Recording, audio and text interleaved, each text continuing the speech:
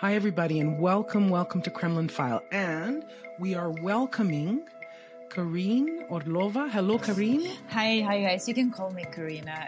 Okay, it's okay, more that's familiar. great. Yeah, I have a backstory great. that it might be relevant today. I'll tell you more about it in the end of our program.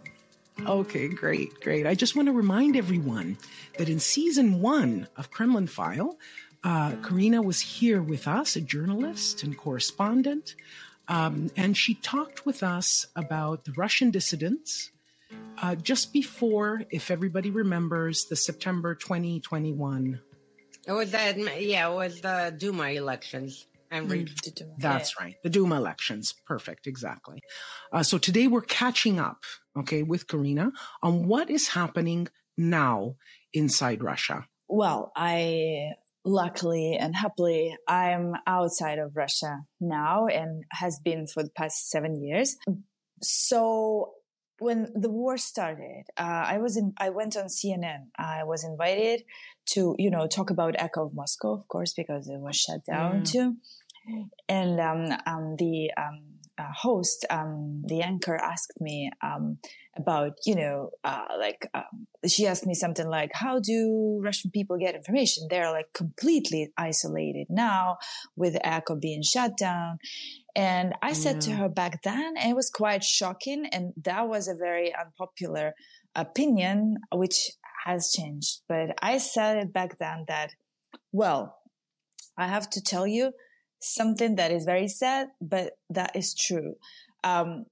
On February 24th, just the very first day of Russia starting bombing Ukraine, there were people. We all saw those pictures of Russians running to the ATMs, standing in lines for hours to withdraw cash, to withdraw foreign currency, to get some foreign currency. Then they started, hoarding up in grocery stores to buy up groceries. And the question is, so how the hell did they know back then on February 24th when there were no sanctions yet? That's very important because, of course, within the following week, the West has introduced insane sanctions in a good way, but insane because unprecedented, right? Sure. But nobody could even imagine that the scale would be that. So, but how come those Russians knew that they need to go to the ATM to withdraw cash and to get some foreign currency? The only way they could know is that they knew that the war started, that Russia started something so horrible that it would be punished appropriately. And I remember, a look of like a surprised look in the eyes of the host. But she then, told me during the commercial pause that it's actually it makes sense, right? The ATM doesn't lie, she said, and that's true. And so.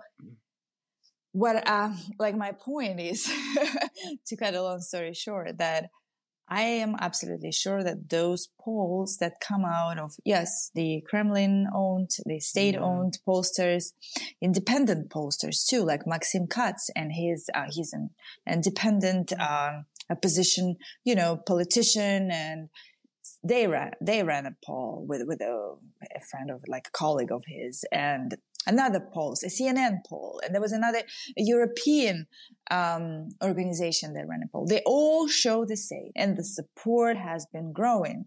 Daniel Granin, I don't know if you know him. He's a Soviet, a dissident writer. So someone posted a part of his writing, and the story was that he went to visit the Buchenwald concentration camp in Germany near Weimar, one of the worst concentration camps, where the Nazi burned Jewish people, like literally.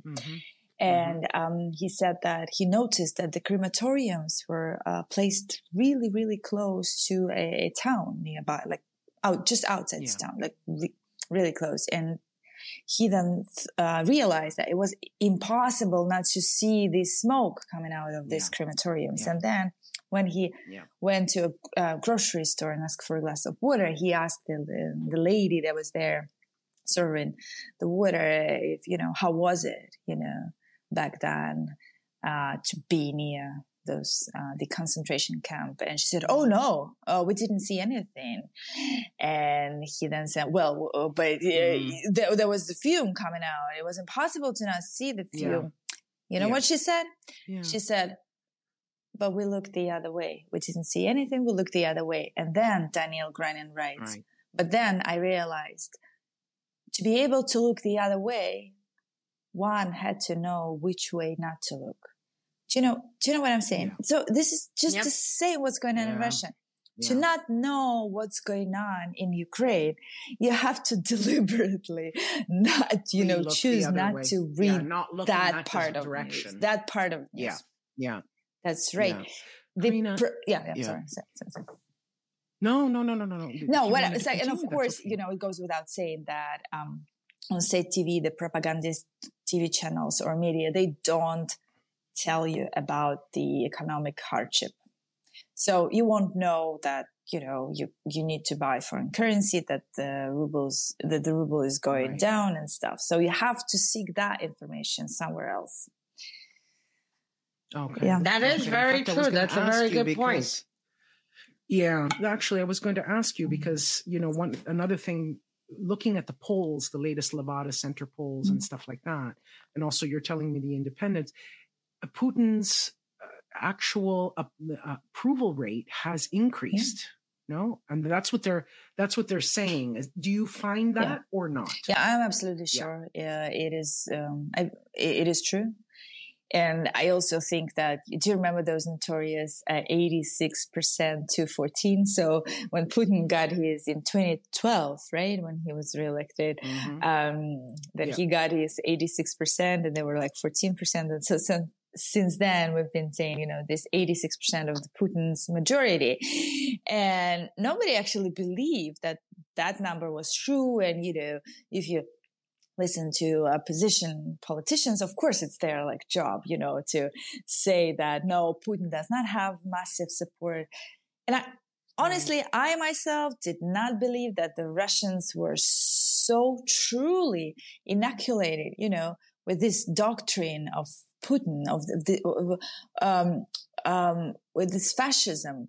I also thought that, they support Putin because it fits their lifestyle, it suits them, it's comfortable, it's, to their advantage.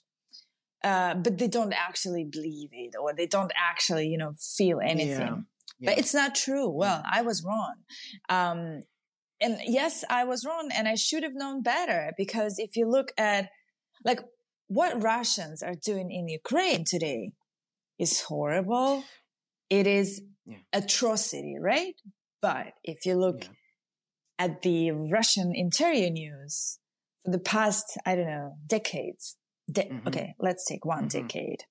Those tortures in Russian prisons is unimaginable, right? Saying on a daily basis, every prison has a torture system established inside.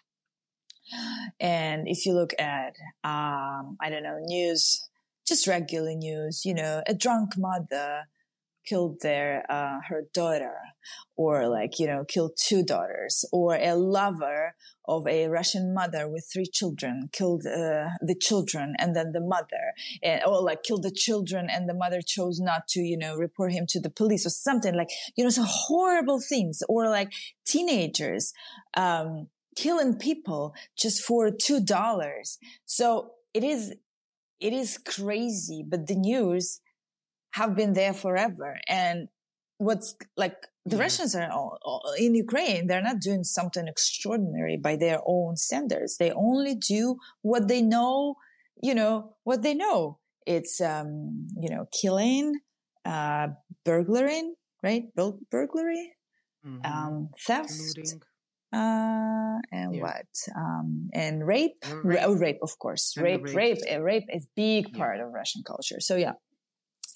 So what's going on is horrible, but only to a Western, to a stranger's eye, not to a Russian eye. We have to be, honest about it. Okay. That's what Russia is. And so do you know what the feedback that I receive nowadays today from, people who know me and who read me on my Telegram channel or, on Facebook, they say, well, I thought before that you were exaggerating, that you were like a little bit too much. And people sometimes they would, call me a radical or like, oh, Karina, this is too much. But now they tell me, we like realize that you've underestimated what's going on. You were like, too soft on Russians. Yeah. Sorry. I mean, I have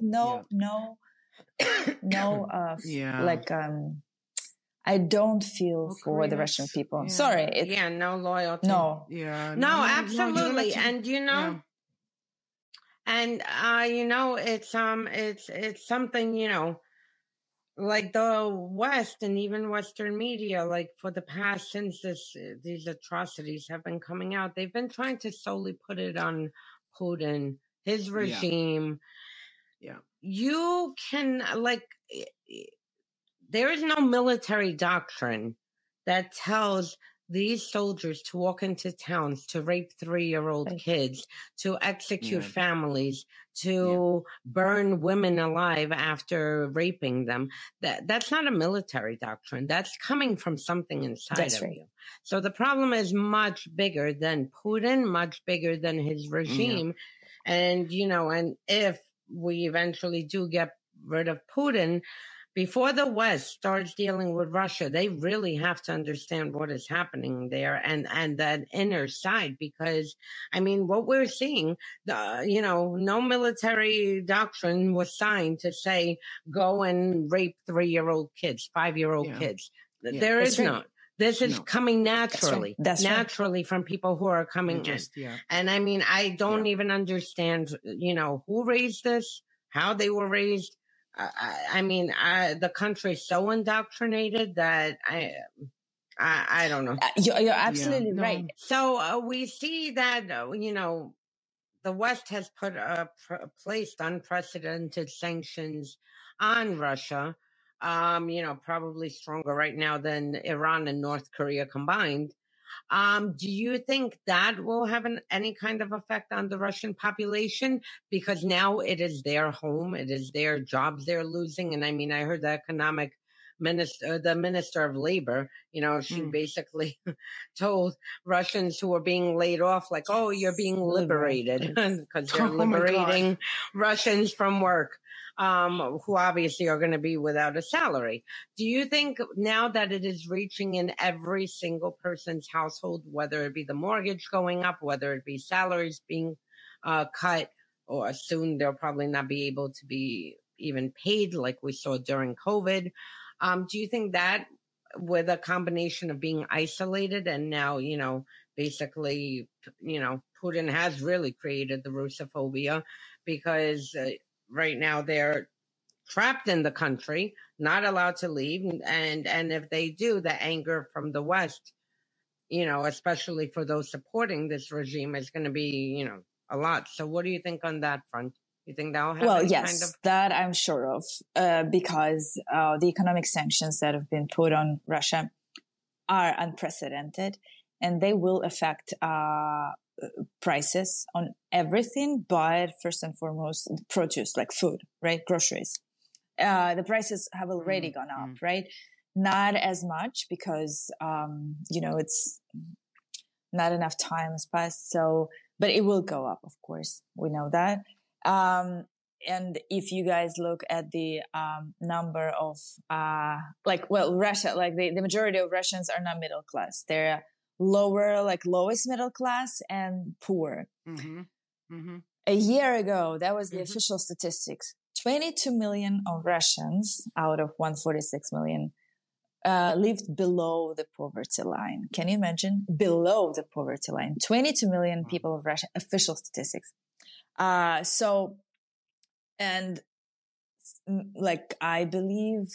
think it's 60% are lower middle class.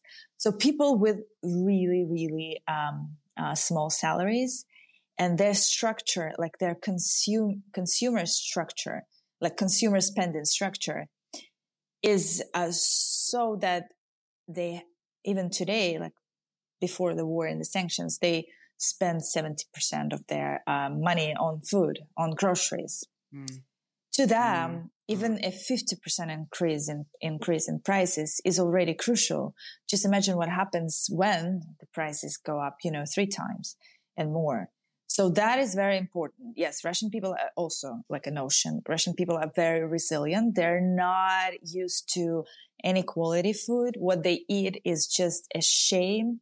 Trust me, I volunteered at a homeless shelter in Washington, D.C., and homeless people in D.C., at that shelter are served better food than, regular Russian eats every day. Russian people, like, they are used to it, right? So, it has nothing to do with America, because in America, like this spread between, good, like quality groceries and not quality groceries is huge, right? But even if you are like lower middle class, you can afford chicken. You can afford even steaks. There are different steaks, right? At $4 or at $40, but you have a range. Right. No such thing in Russia. Yeah. So meat is for like the rich. The poor, they don't eat that. But and everything will go up, right? Even the like beloved sugar, which I don't understand honestly. Yeah. They had a shortage of it too. That seems to have been created artificially because of this crazy demand, because Russians heard, like reds, like somewhere they knew what's going on. They know what Russia is doing in Ukraine, and they anticipate, the prices to go up. So so that I think will have a very strong effect. And I don't really understand why Putin keeps doing what he is doing. He's probably is, like, as I've been saying, he's insane, like clinically insane. Some people disagree with me and say like he's not clinically insane, but maybe, if a doctor sees him, he might not detect schizophrenia. But Putin has been informationally is isolated for years. So he lives in his artificially created reality, which, of course, inevitably leads to some sort of psychiatric disorder, which I think is the case for Putin. Because it's like you can live in today's world without knowing what's going on. And he makes his decision based on the wrong information, which I actually, a little self-promotion, sorry. So 5 years ago, and my editor praised me for that. 5 years ago, I wrote a piece on the American Interest, where I used to be their contributing writer. The magazine doesn't exist anymore, unfortunately. But back then, I wrote a separate piece. It's called Inside Putin's Echo Chamber. And I detailed, with like concrete examples, I detailed how Putin is misinformed and he doesn't know what's going on. He didn't know back then. And of course, it's worsened since then. So to me, I know that a lot of Americans were actually amazed by that. They had no idea. I did, because Putin doesn't use any piece of technology. He doesn't use a cell phone or something because he thinks it's traceable. Any piece of software that's installed on your iPhone or Android can be, hacked, and he doesn't use that. He really read his news on paper. Yeah. And if he needs, to be shown a movie or something, like a film, they would use whatever, like a disk or a flash card, SD card, whatever. Yeah, which that's that. Wow. There are reports to that, and Putin honestly believes that the internet is a CIA project. So yeah. Okay. Yeah. So maybe that's why. That's what's going to bury Putin, I think, in the end, because he doesn't know what's going on. He has no idea how his economy works. He really thinks, so reported, that what's the word for it, Olga? Help me out. Импортозамещение, like import replacement. Like, there was this program they started in 2014 when the first sanctions came out, that, we're going to replace all the imports with our own production. Our own Russian production. Well, it turns out that, if they needed to produce a tea, like cattle, they would produce it in Russia, but all the elements and parts of they were imported. That's what happened. That's right. So if you take that out, those pieces out, the Russian economy will collapse. And that, like Gleb Pavlovsky has a great formula to that Russian system is a system that uses global elements wired in. And if you take them out, it will just, collapse. And it collapses. Yeah. Actually, that's actually the difference I keep making between this and the Soviet Union, because with the Soviet Union, everything was domestic. Everything, they were cut off from the West, whereas here, as much as they continue to still paint the West as the main enemy and the biggest threat ever, like in Soviet days, their money is here, their parts to everything is bought from the West and from just globally. Like there's nothing they produce. That's right. No, they do produce something, but it's not a domestic, like only, place of production. It's like, when you go to, if you ever notice, if you ever go to Trader Joe's, assembly. If you shop for, take a look at the back of the pine nuts. So sometimes it says product of China. Sometimes it says product of Russia. Well, guess what? Like there's no pine trees in China. Of course, like every single kernel of a pine nut that says Chinese comes from Russia. So the Chinese buy, take for free from Russia, and they sell it to the United States. Sometimes. They use, like the United States uses the direct Russia product. So, but yes, it's packed in America, but it's not an American product, right? It's only packed here. But nobody is making, a big deal out of it. Nobody says, oh, well, those are our American pine nuts. So Putin, I believe, he honestly doesn't know what's going on because, well, he's not a very smart person. Let's be clear. And he's never been. He's not a very well-read person. His brain just, he wasn't born with a strong brain, with a strong intellect. He's not an intellectual. Yeah, that's right. And he's always, lied to, he's in a very poor intellectual condition, I think. So he doesn't know what's going on, but it is going on. And there's, I don't know, they had some hopes for China, and I think that surprisingly, people in the Far East, in Russia's Far East, will be better off than those in the, European part of the country, because in the Far East, China is already, there. There's already Chinese products and Chinese groceries, Chinese everything. The Chinese are already there, but they're not in Moscow. I've never seen even a Chinese grocery store in Moscow, which is a very normal thing. In America, in, every big city, you can find an Indian grocery store, Korean. In DC, we have big Korean, Chinese, whatever. In Russia, no such thing never existed. I know Indian. There was one Indian store that was more like, not even a store or something, not a grocery, not a supermarket. So the Russian people will starve, and that's what's going to drive them, maybe. But I'm not sure if there's going to be, wide protests or something. But what I do know is that when the polls start showing that the Russian people don't support Putin anymore, which means it doesn't even require those millions to pour into the streets. It only requires to not, to have this paper that says they are not supportive.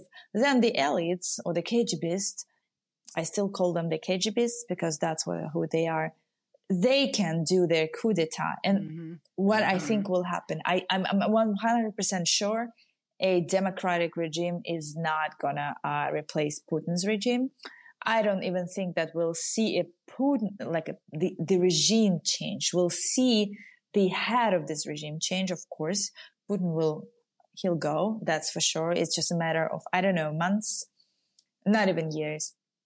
My estimate. I don't know. I might be wrong, but someone will replace him, but it's going to be another bad person.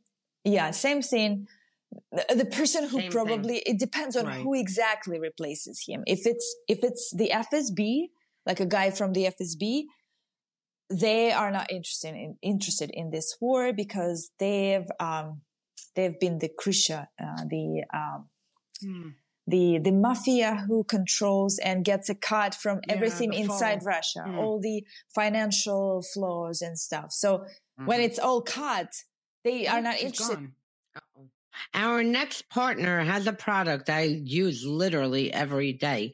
I started taking Athletic Greens because, who hasn't put on COVID pounds, and it's become part of my morning routine. It's 1 scoop in the water and I shake it up and I start my day that way.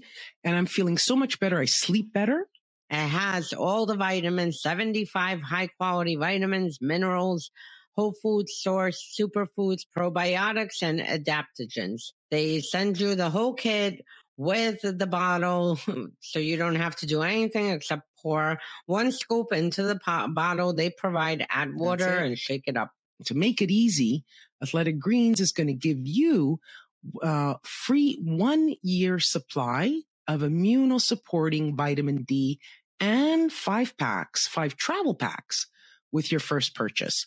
All you have to do is visit athleticgreens.com/KremlinFile. And again, that's athleticgreens.com/KremlinFile to take ownership over your health and pick up the ultimate daily nutritional insurance. So let's try to talk about FSB again without kicking you out. So no, my point is, I mean, I think if an FSB guy replaces Putin, they will try to end the war and they will try to make up with the West. Somehow, like at least look negotiable or something. I'm not sure if the West is going to buy that. I hope not. I hope not. And then maybe after. Yeah, because even Karina, everybody put so much into Medvedev. Everybody, look at him. Oh, he was a president. Look at him today. The statements coming out are but he wasn't like that. Okay? It's like he wasn't like that. And I listened. Okay, who said that? Okay, it was Sergei Pugachev. You cannot trust that guy too much, but he might know something. So he said that Medvedev actually once told his people at in the middle of the night, he's circled that don't worry, Putin is not coming back, and that was the beginning of Medvedev's end. Which Medvedev didn't used to be what he is now, and I think that Putin really tried to destroy him. I think that he saw what Medvedev did at this United Security Council vote on Libya. It was a betrayal. And I think that Medvedev's, direction, his friendship with Obama and his clear direction to this, normal Europeanized country was a betrayal. And I think that Putin, because he's a very vindictive man, and I think that he punished Medvedev. I'm not sure how, but Medvedev is humiliated, and he's humiliated himself, probably trying to buy the forgiveness of Putin. So I wouldn't listen, much into what he has to say now, because he's just a pathetic man, a drunk. He tried. You cannot, let's give him a credit. He tried. He failed. He should have, resisted, but he tried. There were some elites were behind Medvedev, and they really, so like a lot of people didn't want Putin to come back. That's for sure. And Medvedev had that support, but then, so that's an interesting question. So Medvedev was the president. He could give an order, a presidential order. He could fire Putin. He could get him arrested or something. Yeah. Okay, but again, he probably was scared that he would. Maybe there was, in among his security, his like presidential security, the FSO were some guys placed there by Putin. Who could any minute poison him or whatever. Right. Putin is capable of anything. So, yeah. So now Medvedev is just a joke, but he tried. Okay. He tried. Yeah. Actually, I don't hate him that much. Yeah. I don't hate him. Yeah. I don't despise him that much. It's just, he can literally, you can take seriously what he has to say now. It's just like, who's that? Yeah. Okay. Actually, talking about the FSB and about like the Bellingcat, right? Because you had mentioned Christo. Have you been following the new developments of the information that was found about Nemtsov? I follow everything. Yeah, I know. Yeah. Can you talk about that a little bit? Yeah, Tell us about the latest. Yeah. What Krista said and what Bellingcat uncovered is, again, is not surprising. Of course, the FSB followed Nemtsov, but I think that the revelation was that it was not the political, like a regular following. It was just this particular squad within the FSB that is responsible for killing and stuff. Boris Nemtsov was a very, very, very loved opposition figure against Putin. I mean, he united a lot of people. He, he was a very enigmatic figure, and he, Putin couldn't handle it. And he actually had more popularity than Navalny. I think he grabbed a lot more people and different groups of people, building having that support than Navalny. And I mean, and then that's it. And Putin murdered him and yeah. Which again, who are you going to surprise with the fact that the FSB is doing killings? Oh, wow. Yes, that's what they do for a living, by the way. And at the same time, he was working on the Magnitsky Act, and he was also working on releasing a report because he was very against Russia's invasion and annexation of Crimea and Ukraine. He was against the war. He would organize protests against the war. So he was working on releasing a report on it. And then, between the Magnitsky Act and his very vocal opposition to Russia's invasion, he was murdered in front of the Kremlin, basically executed. And I think that, the method that they chose, this execution, was the mafia style, because Putin, that's a very well-known fact that he sees, he probably saw Nemtsov as a traitor, even though because Nemtsov used to work for the government. He used to be in the late 90s. He used to be the prime minister, right? Vice prime minister, right? And he wanted vice. Well, actually, Yeltsin was thinking about Nemtsov as his next prime minister. And it's a famous episode when Nemtsov showed up at the airport when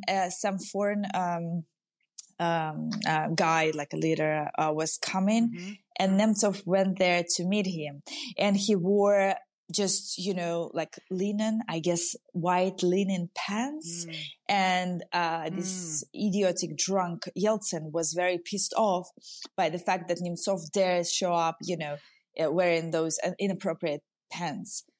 By the way, for the record. He couldn't even stand. Yeltsin couldn't even stand on the stage without tumbling over. I was just going to say, coming from Yeltsin, that's pretty linen pants. That's pretty rich. Yeah, no, it was in the movie, in the documentary about Boris Nemtsov. It's very, it's a very well known fact. So Boris Nemtsov was part of the government, but he was not, part of a Putin team or something. He couldn't be. Right. A traitor, possibly, because he's always been on the other side ideologically. But Putin probably, saw that as that. And I don't know. Probably we all are traitors, right? So, for instance, I advocate for sanctions against Russia, of course, heavily. Am I a traitor? But do you guys remember when Nemtsov was murdered, there was this active measure, what's called активное мероприятие, an active measure by the FSB, when people who are unfortunately are being considered as opposition, like Ksenia Sobchak. Who is she? Sobchak. Yeah, who is she? Oh, she's the daughter. She's the daughter of Anatoly Sobchak, who used to be the St. Petersburg mayor. And Putin used to work for Sobchak. And that's when Putin was the head of this department. That was the Department of Foreign Affairs of St. Petersburg. And then, Putin oversaw the largest narco traffic from Kali, the Colombian cartel, through St. Petersburg seaport to the rest of Russia. Putin oversaw that. And then Anatoly Sobchak suddenly died in Paris, right? From what I remember, he had dinner with Putin. Of course, who always have food poisoning. Oh, that's right. And then Putin sent him to campaign. Oh, yes. To those towns. And then he was campaigning, and then he died. And then So she was part of this cover-up operation when she would go out and say out loud, "Oh, Putin was mad." That, when he found out that Nemtsov was murdered, he was mad. So it was an active measure, a cover-up, to cover up that he was behind it. Because, of course, if he was mad, he didn't know and he didn't want it, of course. And Sobchak was part of that. I mean, this woman... I can't understand. Exactly. Yeah. I don't understand. Well, he killed... Okay. He killed her father, but he gave her mother a seat at the Senate, Soviet Federation, which is in Sobchak, has been doing great. And that was like one of the first, poisonings right around the time. And then we got into the, I don't remember. No, the apartment building bombings happened right after that. Sobchak died before the apartment building bombings. And then there was another one from St. Petersburg. Roman Topalov? No, Roman. Tambov? Tsepov. He was a huge mob figure in St. Petersburg. And one day in 2003, he decided to give an interview to a local article saying, "Oh yeah, he provided bodyguard protection, to Putin." And then, soon after, he went to have lunch with his FSB friends that he's known forever, and died. And that was probably the first polonium poisoning that we knew of, before Litvinenko. Okay. No, that's right. That was before Litvinenko. Yeah, absolutely. So, I mean, we just don't have proof. But I mean, I think if Sobchak's body, there's probably this type of poisoning doesn't leave any trace. That's the beauty of it. That's why they use it so often. Yeah. But I mean, that's absolutely Putin's style, and they love poison. Yeah, that's right. Yeah. Unless they want to, send a clear message. That's when they use something really showing up, because they could have poisoned Boris Nemtsov easily. Why not? Boris was very open, they murdered him. Person. Yeah, it was an execution. It was an execution. So I mean, I'm not part of Russia.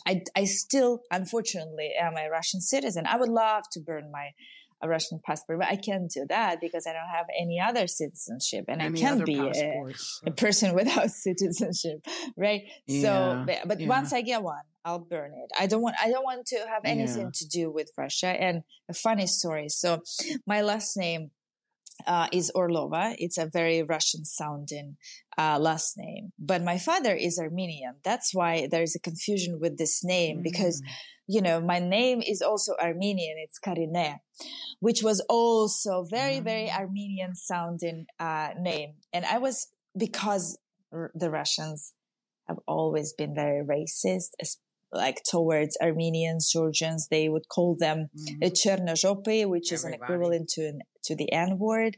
And, and I was ashamed of being half Armenian, and I was ashamed of my father. And, I was just all constantly ashamed of being who I am. And so that's why I tried to hide my real name. And that's why I wanted people to call me Karina. Karina is more or less Russian. You cannot, it's not Armenian at least. And as to my last name, so my mother back in 1985, she chose to give me her last name because she thought that I will be, easier off or better off with a Russian last name, just, for that particular reason of racism. So, yeah. Okay. Yeah. Guess what? Now I'd better change my name to my Armenian name. Now I'd rather have my father's last name. You'd rather have that.